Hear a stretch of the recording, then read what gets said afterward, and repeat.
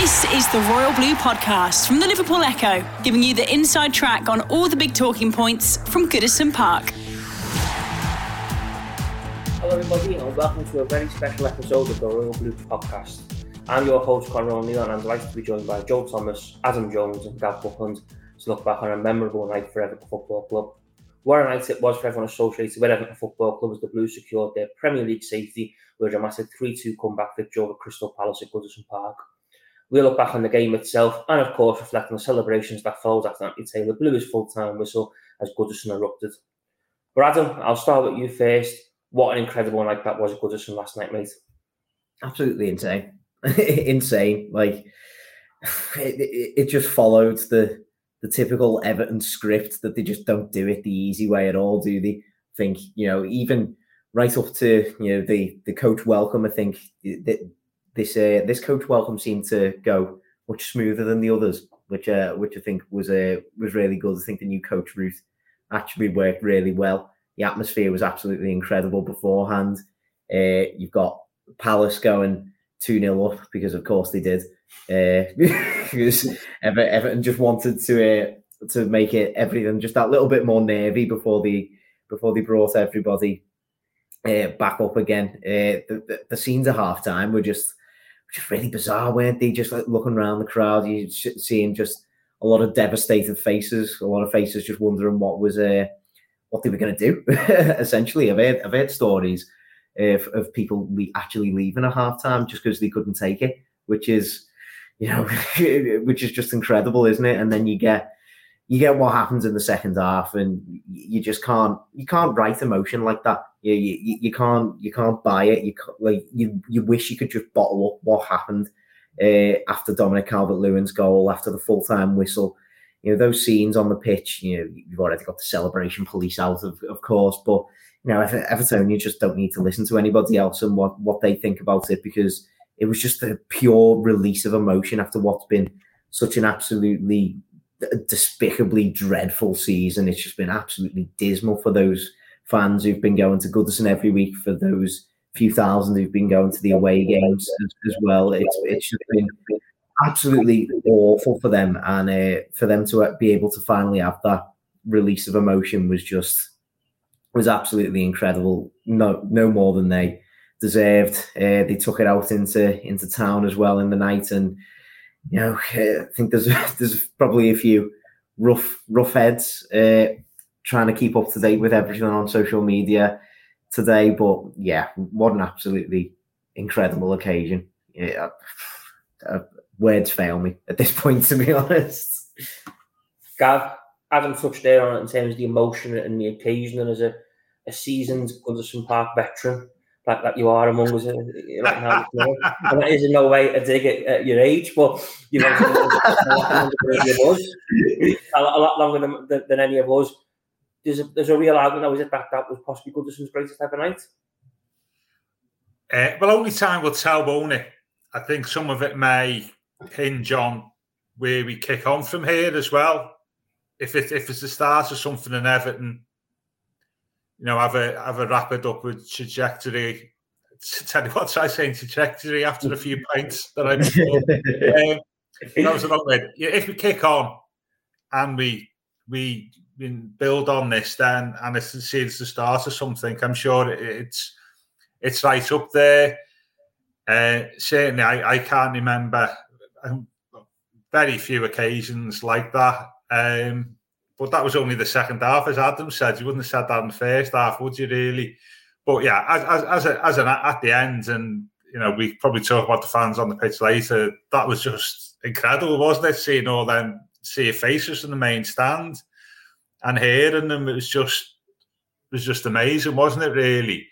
But yeah, right up there. It's going. It could well be. But the last great night at Goodison, seeing that we're leaving in a couple of years, maybe it could be even bigger ones. But yeah, I've been going 50 years. That's right up there. Any day or night game, really, in terms of ultimately the atmosphere and the results and the significance of it and the celebrations in the aftermath. Joe, before we touch on the game, itself and all the drama that followed, it'd be wrong for us not to reflect on the welcome that Everton received. No, Adam's touched on it already, but the coach welcoming the different routes, etc. But both you and me were on Goodison Road as the Blues arrived, and it was pretty spectacular, wasn't it? And anyone who was there was right up for it, and they knew, anyone getting off that bus knew what playing for Everton meant to the supporters.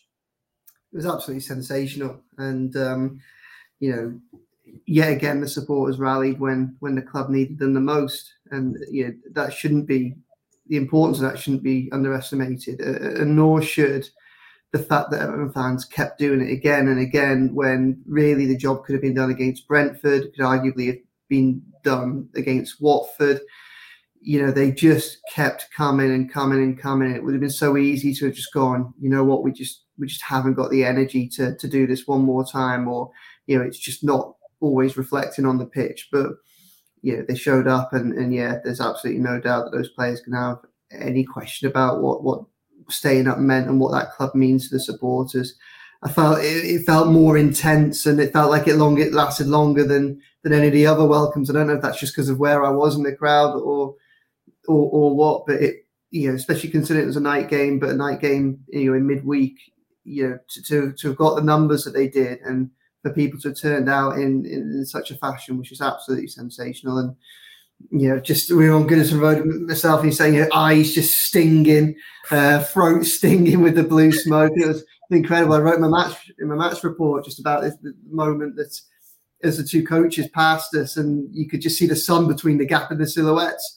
But rather than it being sunlight that came to you, the sky, the sun had just turned blue. It was just absolutely phenomenal. It was. I think, like a lot of people, I think when I got home, had a shower, and it looked like a Smurf had melted. It was just one of those things, just blew everywhere, and it was just phenomenal. They really did set the tone, not just at the beginning, but they did so again, in the second half, when it could have been, it could have gone the other way. It was almost like after such a disappointing first 45 minutes, it was almost like the fans realised, especially once the players started to get back into the game, thanks to a little bit because of the tactics changing, momentum shifting.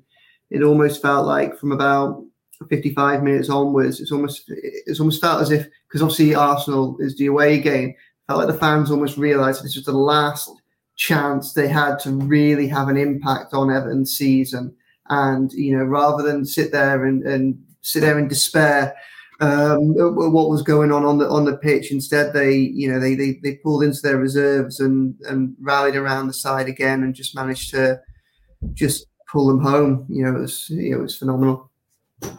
Adam, after the team arrived and Everton were inside Goodison Park, all eyes were then on team news, and when it did drop an hour before the game, there was certainly plenty of raised eyebrows in the press room that Frank Lampard only made one enforced change, and my team come back in for Jared Brown's and opted to stick with a two-man midfield. And that first 45 minutes, that plan massively backfired, didn't it? As Everton just simply didn't get going in the middle of the park. Yeah, I remember saying to you and Joe before the match started that, I just didn't think that a two-man midfield was going to work, and I think Everton had seen the evidence of that against Crystal Palace at Selhurst Park twice already this season. They travelled there with the first time they went there, I think there were some sort of claims that it was a three-man midfield, but it wasn't. We had Andre Gomez playing as a number 10 that day, which was a really sort of bizarre move. So it was very much sort of like a two-man midfield, and Everton got overrun. It was even worse in the FA Cup game, really, after a strong sort of 20 minutes to start the game.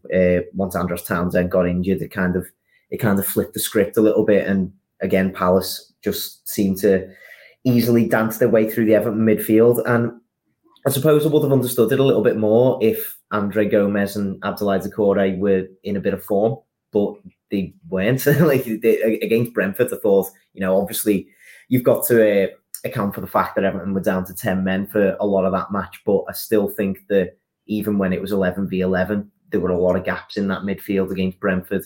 So it really did just strike me as a little bit bizarre. And then, obviously in the first half, there was nothing to change my mind that it was, a bit of a wrong decision, especially Andre Gomez. He looked a little bit lost at times, didn't he? Palace were just having so much space, and they've done that to a lot of teams this season, to be fair to them. I think, obviously the summer that they had last year has really managed to change their sort of style of play around really quickly, which has obviously been a huge benefit to them, and a lot of the way they play centres on how well they managed to quickly play through the lines in midfield, and they were just able to do that with ease of points in the first half yesterday. And I suppose, well, we've got a whole summer to analyse, what needs to happen in the future for Everton, but I suppose it kind of highlights that there is a lot that needs to improve, both in terms of the personnel that Everton have got in the middle of the pitch there, the recruitment that Everton need to make, the system that Everton want to play, and I suppose Frank Lampard tactically as well. I think that was a tactical decision at the start yesterday that Frank Lampard will probably admit that he got wrong, and he changed it around just before half time. He put Alex Iwobi into the midfield. At half time, he brought on Dele Alli.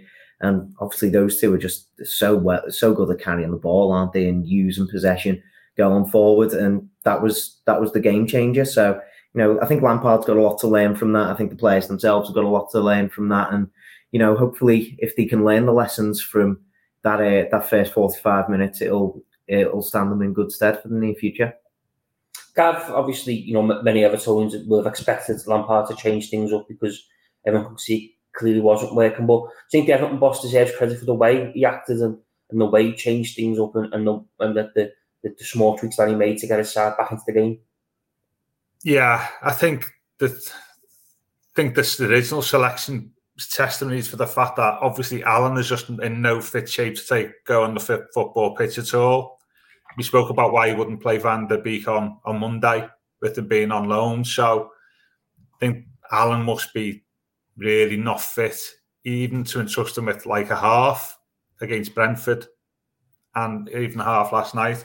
Yeah, he changed it at 2-0, didn't he? Iwobi pushed up in the first half, and you've got to change it. I mean, it's just an obvious one. I give him credit, but I suppose the credit you give him is like the changes that he made worked, didn't he? Iwobi's good form. And I never thought Iwobi being inspirational in the same sense. It's not something you would have expected 2 or 3 months ago. And he has been. He was excellent when he moved forward. Ali produced the best 45 minutes of his Everton career. No, that's not saying much, but he was excellent. Carrying the ball, and he was smart.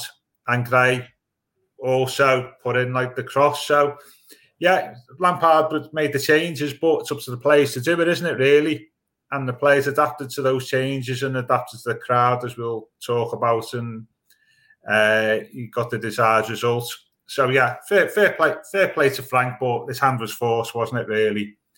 And as I say, you got to credit the players with making it happen. Joe, obviously Frank Lampard made the change at half-time. Andrew Gomes was replaced by Dele Alli. I must admit, obviously Alan seemed the obvious choice. I felt he might have took a punt on Donny van der Beek at the break. Obviously, depends on fitness, etc. But in the end, he decided to go with Ali, and he's coming for a lot of criticism that the England man since his arrival at the club. But he really stood up, didn't he, last night, and he really put a big shift in when Everton needs it most. Yeah, he really did. I thought it was notable as well at half time when he was sent out to warm up, and when he was sent out, it was obvious it had to be for Gomez, I think. Again, when Goodison Park was in a state of such despair, 2-0 down, and bearing in mind that there has been a little bit of cynicism towards the signing of Ali and whether or not there is still a player in there that Everton can get the most out of. It was notable that the crowd applauded him onto the pitch and the crowd gave him a good backing. I think a lot of people say that Ali's a confidence player, and even in that situation to have come on and to have been warmly received, even in those circumstances, by the supporters, may well have paved the way for him to put in the performance that he did. It's interesting with Dele Alli. I don't think we know the answer to the Dele Alli question yet. Speaking to Lampard over the last few weeks, he's always seen Dele Alli as a long-term project. It was never anticipated that he would necessarily be able to come in and have an immediate impact because of the difficulties he's had Tottenham over the last few years. I think in Frank's mind, and I think in the club's mind, the hope would be that the spring had gone better, and the Everton had been in a situation where they were safe 4 or 5 weeks ago, and Lampard would have the opportunity to bring Ali on in non-pressure situations, whether that's because there's nothing riding on again, or because Everton have actually put themselves in a position where they're 2 or 3-0 up in a game, and he can have half an hour and Ali can be brought on bit by bit. That obviously hasn't happened. And with all the pressure, as the pressure's grown on the players, the pressure grown on Lampard, obviously the pressure's grown on Ali to produce something as well.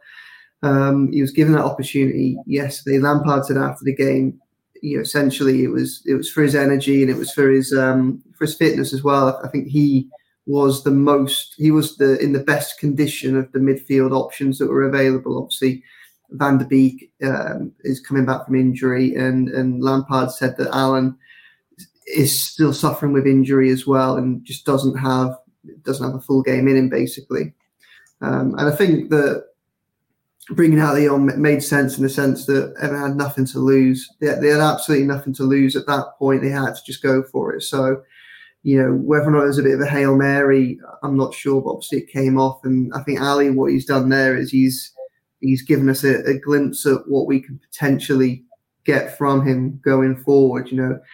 Whether there's a player that can play 90 minutes, week in, week out, whether he has the confidence to. I mean, it's difficult to know it with Alex. Obviously, lots of going on behind the scenes for him to have had the fall in his career that he has had. And it's just difficult to know how much of that is physical and how much of that is mental. And we may well not know for a long time. But what we saw yesterday was clearly that if he's got the fitness to be on the pitch, he's still got the technical ability to have an influence. He's still got the desire to have an influence. And if it's a confidence thing, then there's absolutely no reason why now he can't push on from that. He's just had 45 minutes where he's had, he's helped to change the game in one of the biggest games in Everton's modern history. So you would hope that if confidence was an issue, if it's a psychological thing, having had the back of the fans before he even came onto the pitch yesterday, and then to produce the performance he has now, and then hear the praise that people like us and fans and pundits analysis are lavishing on him for his influence in the game, you'd hope that this could be a real stepping stone for him, and that he could become a genuinely good long-term signing for Everton. The Royal Blue Podcast from the Liverpool Echo. Adam, obviously Everton got back into the game with a finish from Michael Keane that was incredibly underrated, if you ask me. I think it's a fantastic finish that has been completely missed by everyone. Like a Joe Thomas on a Thursday night at the pitch. It's been completely missed how good of a finish that was, and to show that composure inside the box, when it matters most, was a bit of incredible skill by the centre back, who's also coming for his fair share of criticism this season. It was ridiculous, wasn't it? I'm not sure it's going to finish like it from a centre back, because he has to react very quickly to it, doesn't he? It's a good header back from Holgate to find him in the first place, and then once he has that touch, he does have a Palace player closing him down very, very quickly. He kind of just needs to throw his left foot at it almost, and on his wrong foot to be able to stab the ball into the one area of the net that Jack Butland was never going to be able to get it. I think it was an absolutely incredible finish, and as you say, it shows the exact sort of composure that Everton needed inside the box in that sort of situation. And I think it was testament to him, a good reward for him after what you said has been quite a up and down sort of difficult season for him. It was really good for him to be able to get that goal. But I think next to him in the defence, by the way, I think Mason Holgate is. I think his performances over the last few weeks have been really, really underrated. I think he's been top quality over the last few weeks. We talk about the likes of Richarlison and Alex Iwobi stepping up, and quite rightly so. But I think Mason Holgate, especially with the defensive injuries and sort of chopping and changing that we've still had over the last few weeks, Holgate has been the consistent man in there. I think he's really shown some real leadership qualities. He he got that goal against Leicester, which he fully deserved. I think he's been, yesterday I thought he was really physical. I thought his positioning was spot on. I think in the second half, particularly, Palace really struggled to get round him at all. And this is the kind of Mason Holgate that we saw throughout the first few months of Carlo Ancelotti, really, isn't it? Maybe back end of Silva, first few months of Ancelotti, when we were, there were some calls for Mason Holgate to get into the England squad because of how well he was playing at that time. And it's not really worked out for him in the period since then, but he has really started to find his feet for me over the last few weeks. And if we can see that Mason Holgate on a more consistent basis, then he could be a real asset to Everton. So I just thought that Mason Holgate deserved a lot of praise, because I think again last night I thought he was really, really solid in defence. I think after what was a bit of shambolic defending for the second goal, particularly, I think the defenders really managed to pull it together in the second half. So fair play to all of them, but I think Mason Holgate over the last few weeks has really, really stood out to me. Oh, obviously I'll come to you next, because you touched on this yourself last night on Twitter about Jordan Pickford's save. I think a 2-1 where Palace looked like they might be as a third on the break. That's another moment that's obviously gone under the radar, understandably so. But again, when he was there, when needed, he was there to pull Everton out the crap, wasn't he, Jordan Pickford, and do his bit to make sure that his side had hope going into the last 20-25 minutes of the game. Yeah, I mean, it was a big save at a big time in the game, wasn't it? Obviously, Mateta had got through one of the only clear-cut opportunities that Crystal Palace did have in the second half, and obviously you hit the target, and Pickford stayed strong, forced it out for a corner, and it's just moments like that which just kept Everton in the game, because after getting the goal back through, Michael Keane, obviously it lit the touch paper, and all of a sudden, because a point did matter as well, so it wasn't 2-1, need to go all out to win 3-2. It was 2-1, 2-2 would take Everton a step forward, because it would mean a point at Arsenal, as opposed to a win would have been enough to have kept them up.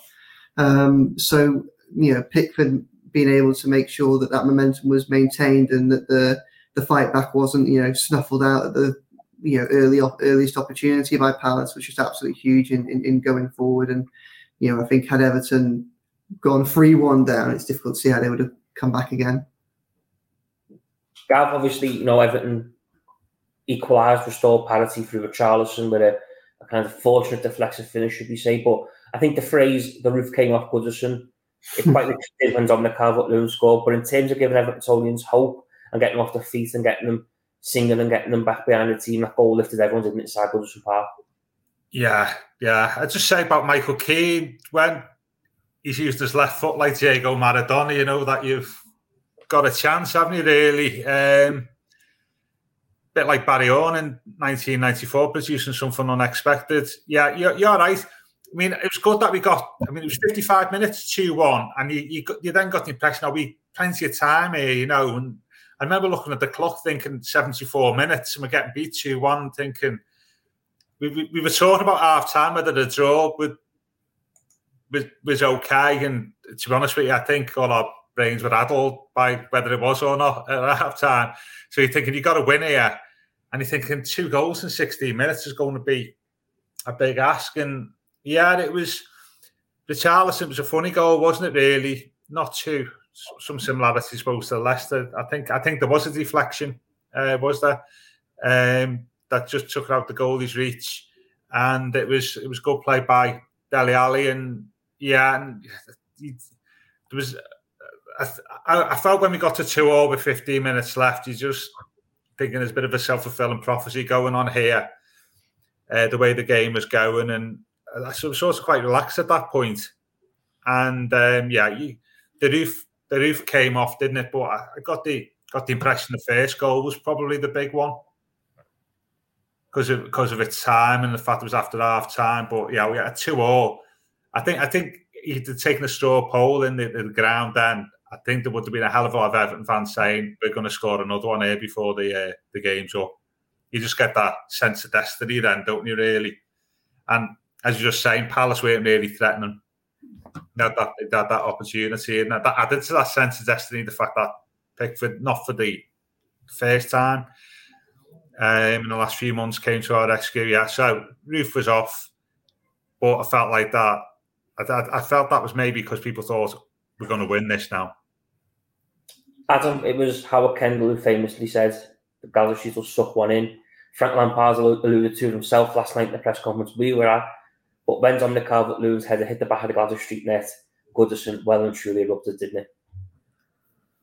I was genuinely like after the game yesterday. I was trying to think to myself when I've known Goodison Park to be like that after a goal. Like the last time. Well, I mean, Alex Iwobi's against Newcastle probably comes close. To be fair, that was absolute carnage. Romelu Lukaku against Chelsea in the FA Cup. That was bedlam. I was actually in the lower Gladys for that one. That was the one time that I've actually sat in the lower Gladys. That was it was a good time for me to choose. And then you've got the obvious like sort of Arteta against Fiorentina. I'm sure it was the same for Bayern Munich, although I wasn't there myself. A bit like my dad has often told me that the atmosphere there was one of the best that he's ever experienced. But like, it was just I think bedlam was the word that I tweeted, and it was absolutely ridiculous. Like, imagine if he'd been like a centimetre offside and VAR had disallowed that. Genuinely, I'd have went up. I wouldn't have cared. I'd have went home. I just went, nah. There's nothing for me to say. There's nothing for me to do. Can I just interject there? I've spoken all season about consequences sort of influencing VAR decisions. I think it being a tight one near the end, that could have gone either way. There was no way that a VAR official would have gone against Everton. Absolutely no chance. Yeah. No chance. And I felt that Taylor's sort of refereeing was sort of like that a little bit, but yeah. VAR. Yeah. We have to get it in. We couldn't have a roller podcast. Exactly. Well, I mean, aside from the VAR though, like I am really glad that it was Dominic Calvert-Lewin who eventually got the goal. I don't think he got enough credit for his performance against Brentford. I thought he was actually quite good against Brentford, leading the line by himself, especially when we went down to 10 men. It's a thankless task to be a lone striker in that sort of situation. I thought he was really good against Brentford. He got his goal. It's never going to win goal of the season or anything like that, but you do wonder how much of an effect that might have had on his confidence. It might have just given him that extra little yard, that extra centimetre on his leap or something like that. Because I think I tweeted yesterday as well, he won 5 aerial duels in the first 13 minutes against Crystal Palace yesterday. One of them was a flick on, which earned us that free kick just outside the box, which Richarlison clipped the bar with. Thought he was just really important in occupying those Crystal Palace centre-backs. Anderson and Guehi, they really struggled to contain him in terms of his physicality. He was looking to run the channels as much as possible. He was making sort of darting runs in behind the defence as well, which we haven't seen from him from a good long while. So I don't know whether it was just an amalgamation of him finally getting that match fitness, match sharpness, and that confidence back all together. But yeah, I am delighted that it was him, because he's had such a difficult season, hasn't he? And he's another one who I think we can say that every Everton player has had their critics throughout the season, really, haven't we? But he is another one who has had his critics, especially in recent weeks and months after he's struggled with those, sort of really annoying injury problems that have just kept him out for a week or two just after he'd come back into the side. So he'll be absolutely delighted that he can end this, as I described it yesterday, his season from hell, with finally being the man to be the Everton hero. He was the second man to ever get a 10 from me in the player ratings, because he kept Everton in the Premier League. He was the man. He was the man who scored the goal to keep Everton in the Premier League, and that's worthy of a 10 in my book. So yeah, I am really happy that it was him who got that goal. Joe, I'm with Adam. I think Calvert-Lewin was absolutely outstanding last night. I thought his overall performance was really, really good. But for someone who's had so many critics and so many questions asked about him, there's obviously been a lot of talk about his future at Everton in terms of, will he be at the club next season, etc. To produce the performance he did, to produce the moment he did, it's testament to his character, isn't it? And Frank Lampard's character, that he's been able to get his forwards up and firing when Everton needs them most and when it mattered most. Yeah, it is. It is. Agree with what Adam said there. I think he played well against Brentford. He had a big impact on that game.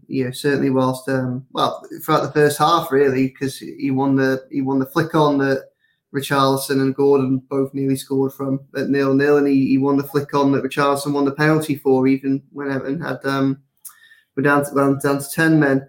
Yeah, the fact that he kept going has been superb. He really did have an impact on the game last night. Obviously, it's not beyond the realms of possibility. That's his last Goodison Park performance.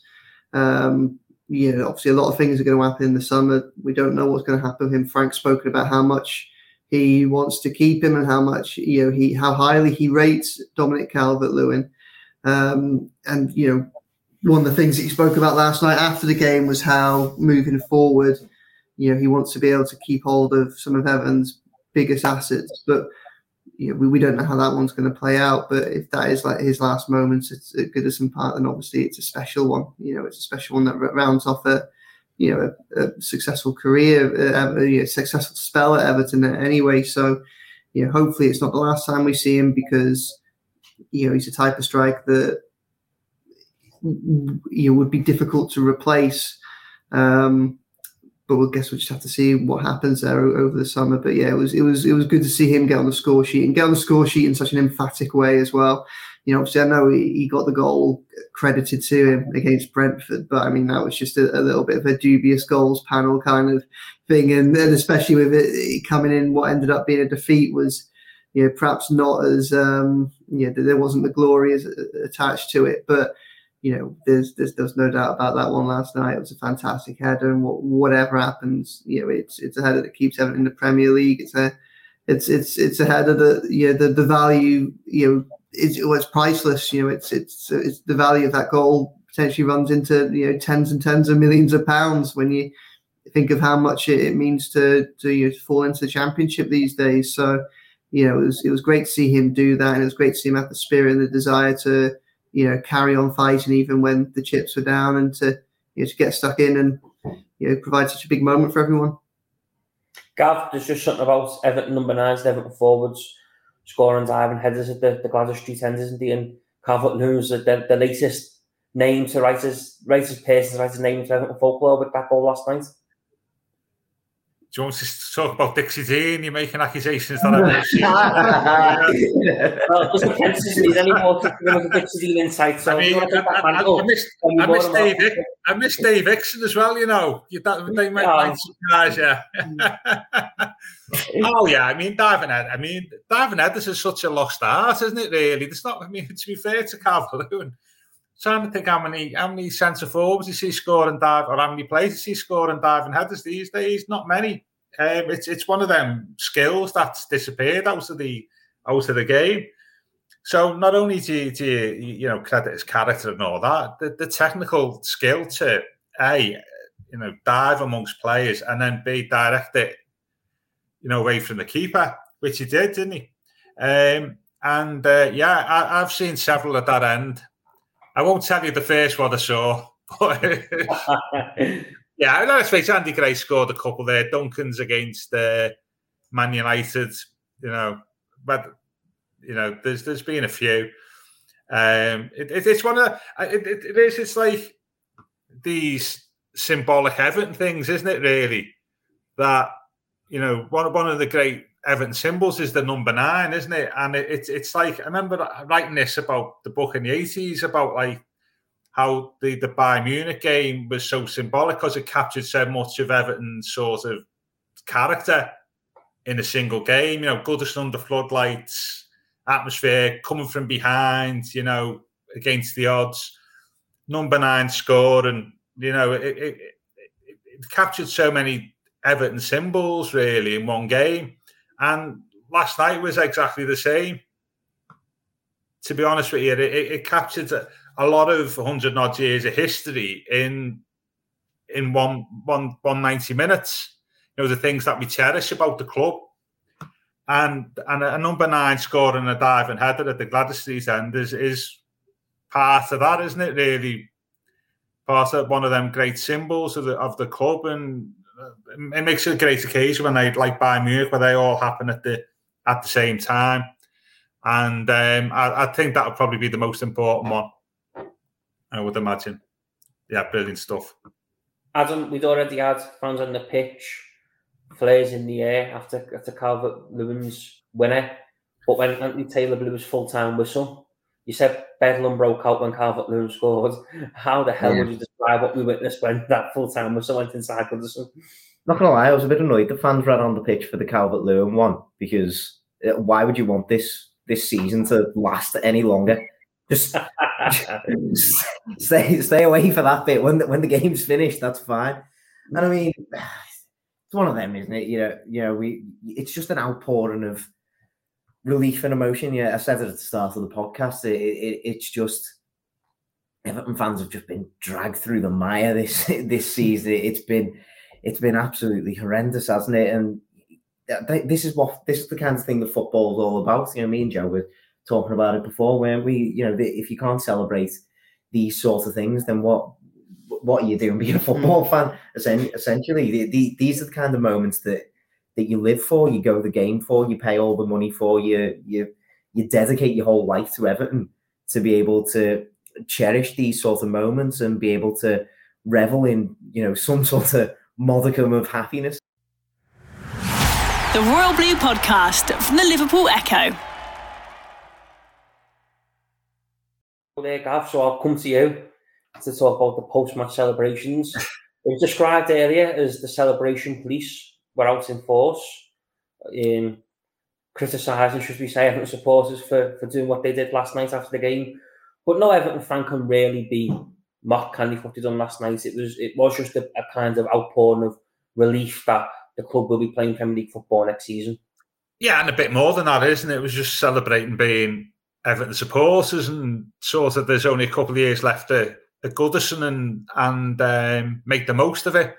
So I get all that, and I get even after the second goal, there was first goal, pitch invasions or whatever.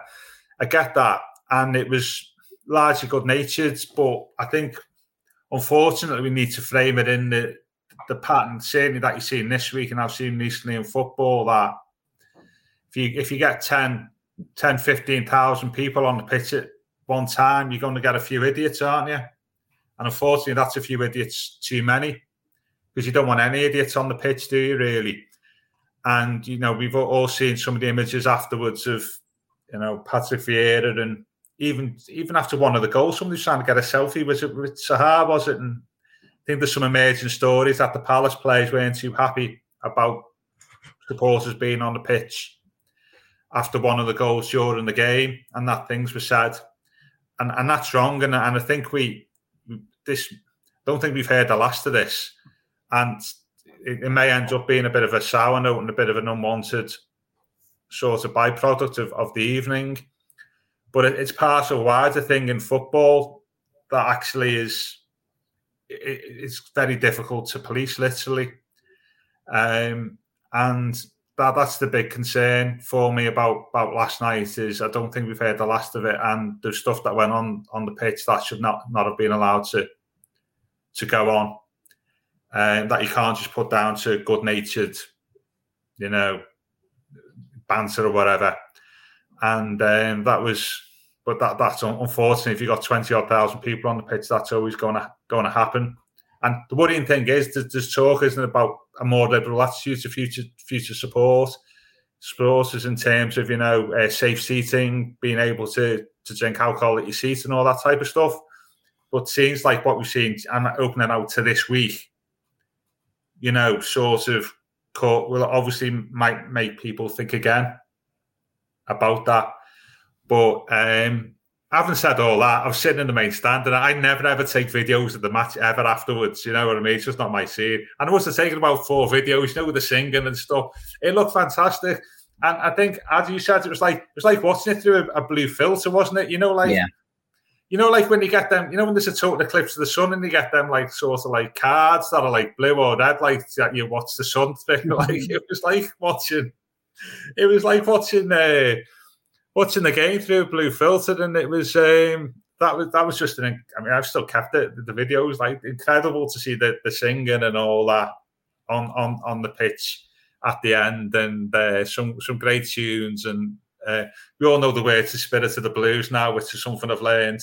The two things you say I take from this season I've learned is blue smoke smells, and I know the lyrics to Spirit of the Blues after nearly 40 years, but yeah, it was great scenes at the end, but I don't think we've heard the last of it, and hopefully we can satisfactorily resolve it. Joe, it wasn't just Everton's players, it wasn't just Everton's supporters, who were celebrating wildly. There was some pretty wild scenes from Frank Lampard, his coaching staff, Everton's players, everyone involved with the club just could not help but get involved, could they, in them celebrations post-match. No, I mean, and they've been, mad not to have done, wouldn't they? I mean, if you can't get pulled into the emotion, because obviously they've been living it as well over the last few months. We could, talk all summer about,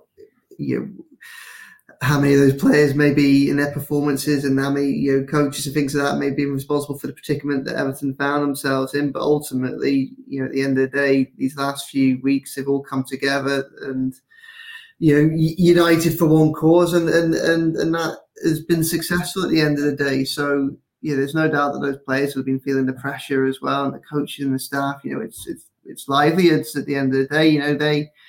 Their futures depend on what happens on the pitch. So I think that the connection that's being brought between the fans and the players and the coaching staff has just been phenomenal over the last few weeks. And whatever it needs to be able to do now is harness that going forward and turn it into some momentum, which doesn't just work in this short-term period and keep Everton up, but works in the longer term and hopefully leads to far better days. Adam, Joe talked there about far better days, but in terms of them celebrations last night and what we witnessed from Everton supporters, that unity and that togetherness has got to be bottled now, hasn't it, and taken forward, and everyone's got to be as one, because like we've seen over the last 6 to 8 weeks, when everyone comes together, Everton can be a real force on and off the pitch. Yeah, and I think it's not just the fans as well. You saw it from the players. Alex Iwobi on his Snapchat sharing loads of videos of the scenes from the changing room, which just looked absolutely class. I was very impressed at how quickly they got bevies into that changing room. all the players with the bottles in hands. I was shocked that Frank Lampard didn't come in to the press conference with a bevy, to be honest. I was fully expecting him to have like a bottle of Starter Brahman with him or something like that.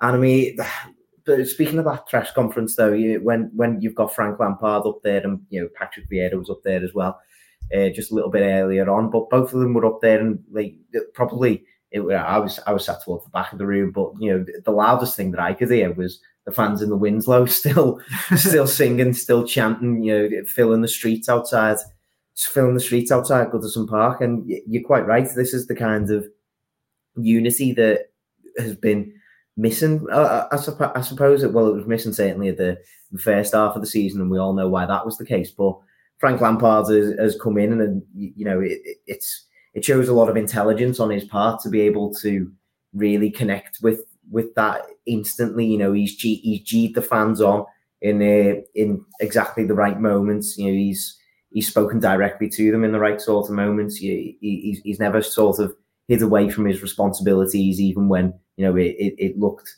as dismal as it did. He was still addressing the fans as honestly as possible. And it sounds simple, but that's all the Evertonians want. That the Evertonians know the football, and they know when when a manager's trying to pull the wool over their eyes, I suppose. And Frank Lampard kind of got onto that as quickly as he possibly could, and he was like, okay, well, I'm just going to talk to these, like, the knowledgeable football fans that they are. And he's managed to help stoke up this atmosphere as much as he possibly can as well. And this sense of unity, we saw those fans on the pitch yesterday. The wild celebrations, just everybody hugging each other, whether they whether they were your mate or somebody that you just met 10 seconds ago. And that is the kind of atmosphere that you just don't want to waste. That sort of positive energy. Welcoming the bus, in this manner that they have been doing over the last few weeks.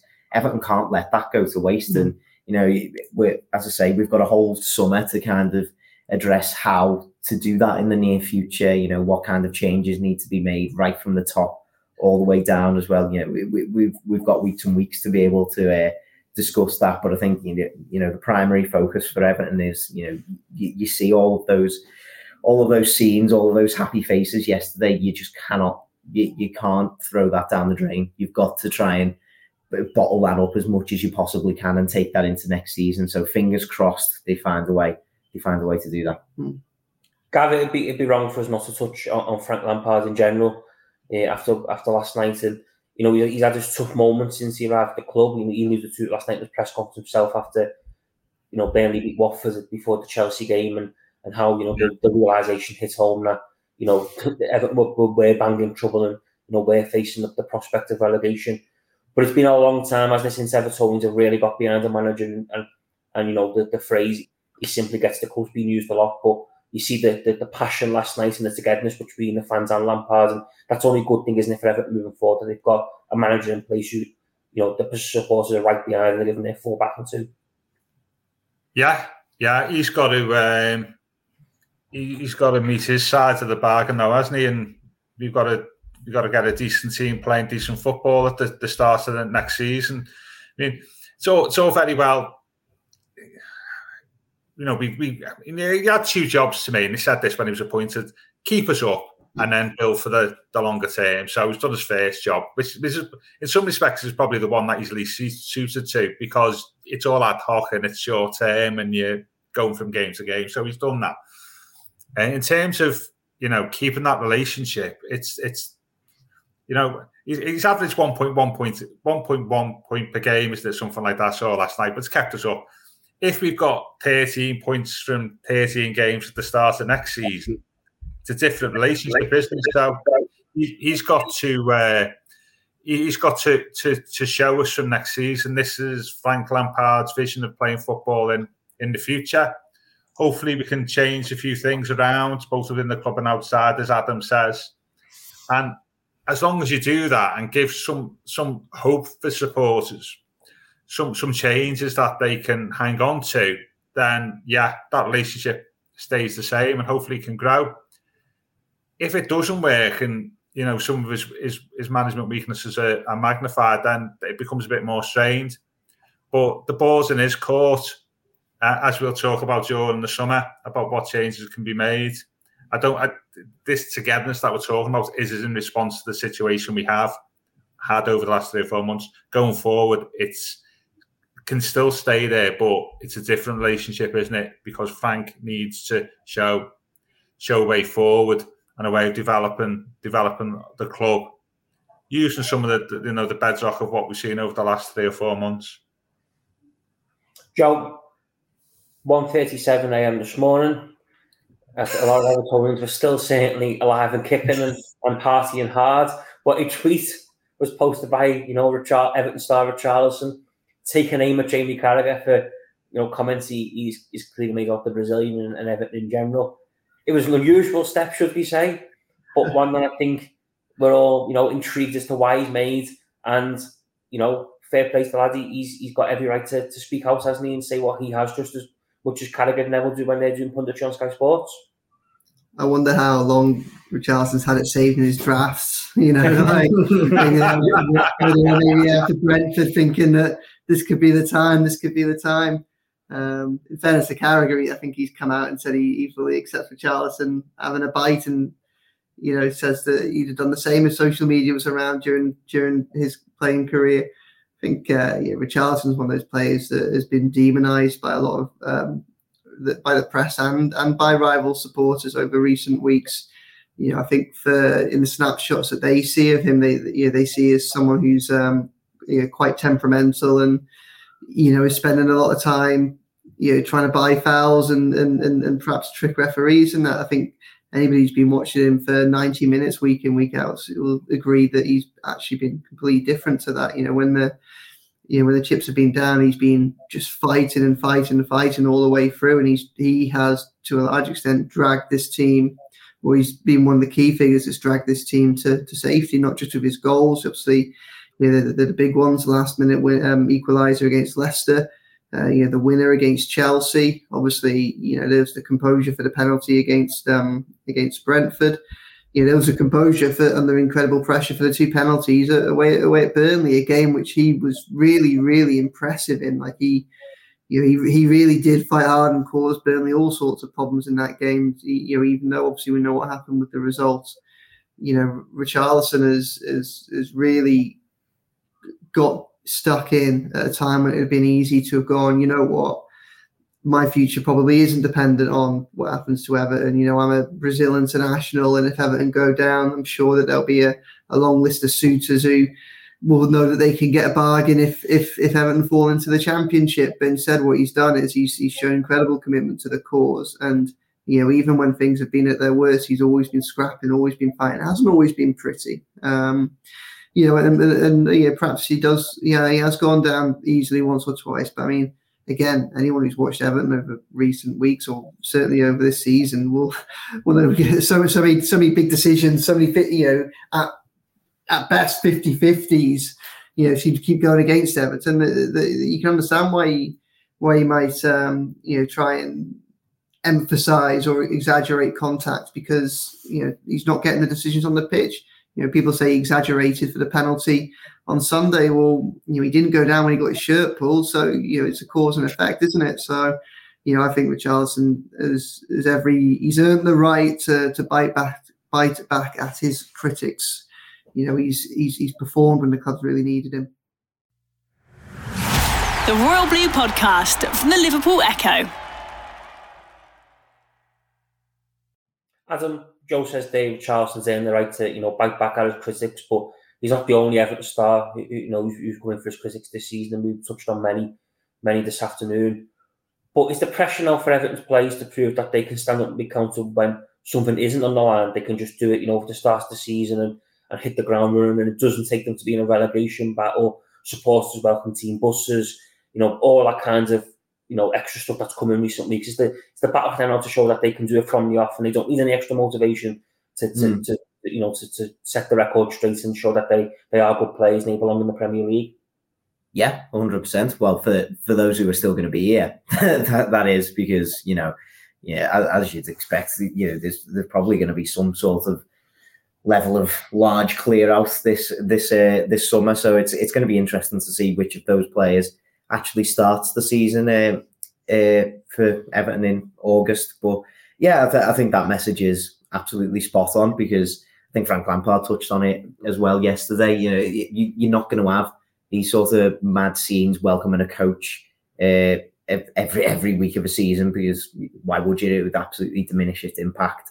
If you did do that, you're not going to have the sort of scenes of full time or anything like that either. You're going to have a set of passionate supporters there who are going to try and shout you on to any sort of result you can get, and that's all that you can expect from the fans, of course. But it is time for these players to now show that they can, even if there's a bit of a low atmosphere, they can stand up and they can maybe inspire the fans more than the fans inspire them, because let's be honest, throughout the last few seasons they just haven't really been able to do that at all, have they? It's no surprise that their away form has only been strong when all the games were getting played behind closed doors.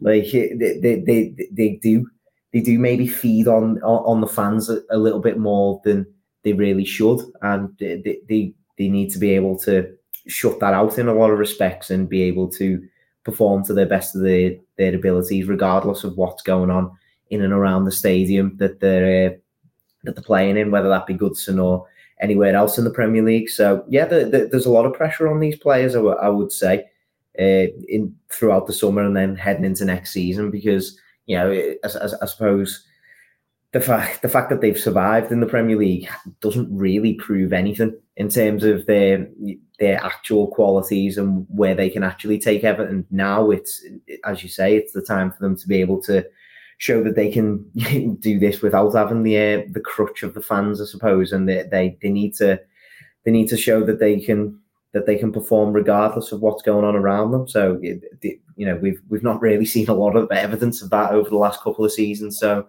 let's hope they can prove us wrong. Gav, Everton's season didn't finish last night. They do have one more Premier League game remaining, which comes on Sunday away to Arsenal at the Emirates. But it's a free hit, obviously, for the Blues, that they're safe. They've got nothing to worry about. They go there with the pressure off. Yeah. But it's important, though, isn't it, for Frank Lampard and his side to try and finish the season on a bit of a high and not, get a bit of a pasting or, a bit of a hammering and try and keep some momentum building ahead of next season, isn't it? You think the last time we went to Arsenal after we celebrated something, we ended up getting beat 7-0? I was talking about that last night to one Hunter of The Guardian, and he just said that he was there that night, and he said, Moyes just said, "I'm sorry." That was his post-match comment. "I'm sorry." He said it was very bleak. Yeah. Slightly different vibe, I suppose. For the start, there's still. How many places can we technically go up? One, is it? Yeah, we can overtake Southampton. Yeah, £2.5 million. That is a place, isn't it? You've got that carrot, haven't you? Carrot and stick. Yeah, absolutely. To be fair, it's about next season, isn't it? Really, and players have still got to prove themselves. So that's part of that. It's part of that plan. So I think it would be disrespectful if we just think, the season's over with, let's take it easy. I would fully expect and want to see a totally committed performance, as if the match was still influencing our fight against relegation. I want to see the same intensity, because that's what teams do. Good teams do, don't they? So, the other slightly different vibe to 2005. It's an enormous game for Arsenal as well, isn't it, in theory? So the pressure is now totally on them rather than being on both teams. So it'll be interesting to see how they play it. But in answer to your question, want to see a fully committed, strong team sent out on Sunday for potential financial reasons as much as anything else. Joe, do you think we'll see changes from Frank Lampard and to his side? Do you think he'll look to freshen things up and give one or two a rest and bring one or two in?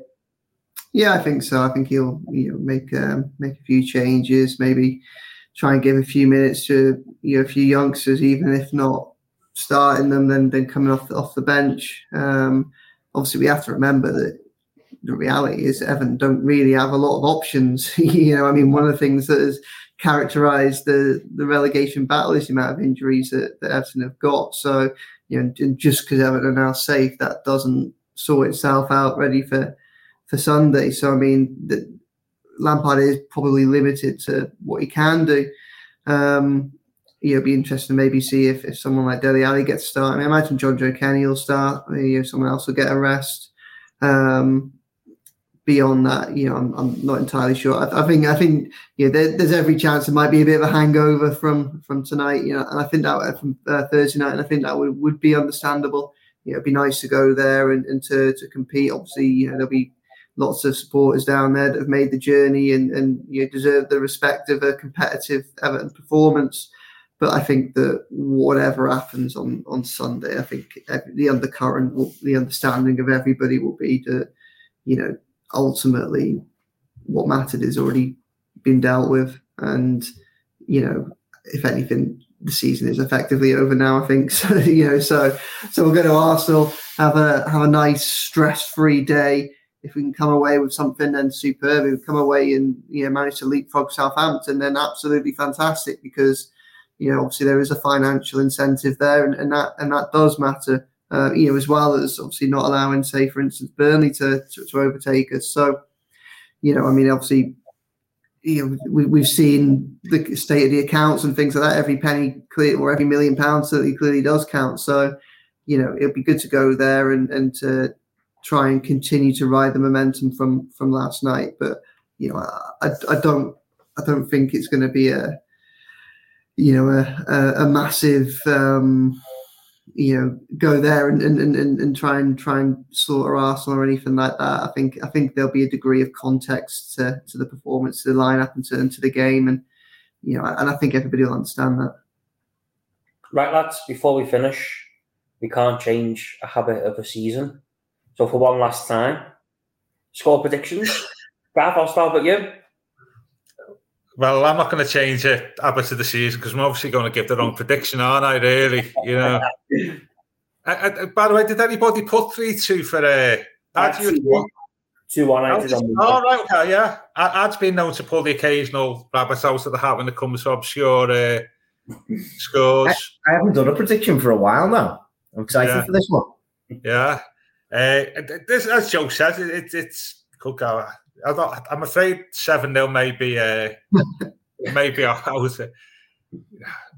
Can I say defeat, or do we just do me bottle job and do me standard 1-0 when I haven't got a clue really what's going on, which is probably the case. I mean, Joe's right. It could be a completely different game, couldn't it, from what I was saying? So on that bit, I'm going to say 1-1 because I'm bottling it.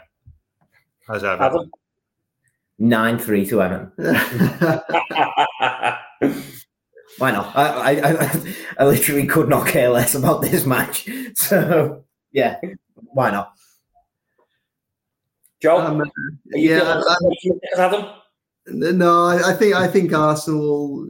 I mean, if news gets through to the Emirates that Tottenham are winning early, and bear in mind Tottenham only need a draw to guarantee fourth place, then I think that really will suck the life out of Arsenal. But I'm not going to go for an Everton win. I'm going to copy Gav and go with one each. But just before we go, obviously, we talked about predictions. We spent a lot of time talking about matters on the pitch and at Finch Farm. But if anyone gets a chance who's listening to this, it's really important to acknowledge that whilst we've seen success on the pitch in terms of the short-term narrative of staying up this season, that comes against the backdrop of a much larger picture, and the reality being obviously clubs such as Everton shouldn't really be in the situation that they've been in, where they've needed to go to the penultimate game of the season to secure their safety. So if anyone gets the opportunity to read it, the Echo's done a big open letter to Everton and to the board, which is available online and in the paper, really just essentially setting out that what we've seen, not just over the past few months, but over the past few years, just isn't really acceptable, and that the club needs to take a good hard look at the way matters have been conducted over recent years, because the fans do deserve better. And after the fans have played, the club makes such a song and dance, rightly so, about how much of a community asset Everton is now. It's more than a football club, and how much the fans mean to Everton. Well, we've seen such an incredible reaction from the fans over recent weeks to help pull Everton clear. They've had the patience, they've had the desire, the resilience to support this while the battle's still been ongoing. But what the club mustn't do now is it mustn't see that achieving the very bare minimum of expectations of staying up this season as any kind of success. If Everton are going to push on from here on the pitch, they need to push on from here off the pitch as well. And that means asking some hard questions about how business has been conducted and what needs to be done going forward. Because if they don't take a serious look at what's happened over the past 5 or 6 years, then that really would be taken for granted, the fans that have rallied behind them in their hour of need. So if you get the opportunity, folks, just go online. We've all been sharing it on Twitter today, and it's prominent on the Echo website, or obviously buy a paper as well, because hopefully you'll see that in that, at the very least, there's an effort from us to kind of say that we understand the what the fans have been going through over recent years, and that it's not good enough, and that we're on their side when we say that things obviously need to change.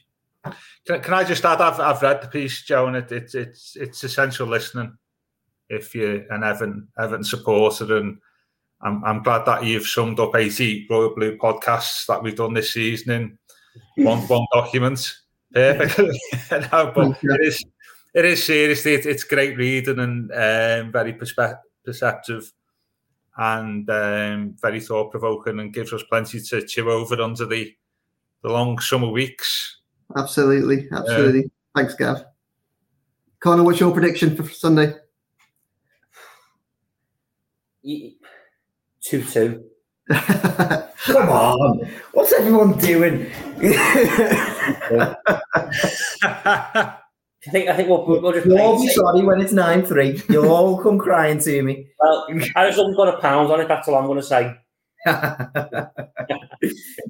Right, gents, we will leave things there. We'll be back, of course, on Monday to look back on Everton's game at Arsenal, the season on the whole, and review and dissect what we've witnessed from Everton in these past few months, which I think we can all agree have been pretty incredible, insane, and full of drama. But yeah, we will be back on Monday for another edition of the Royal Blue podcast. But from myself, Gav, Joe, and Adam, thanks for listening this afternoon and watching on Facebook Live, and we will be back with you very soon. You've been listening to the Royal Blue podcast from the Liverpool Echo.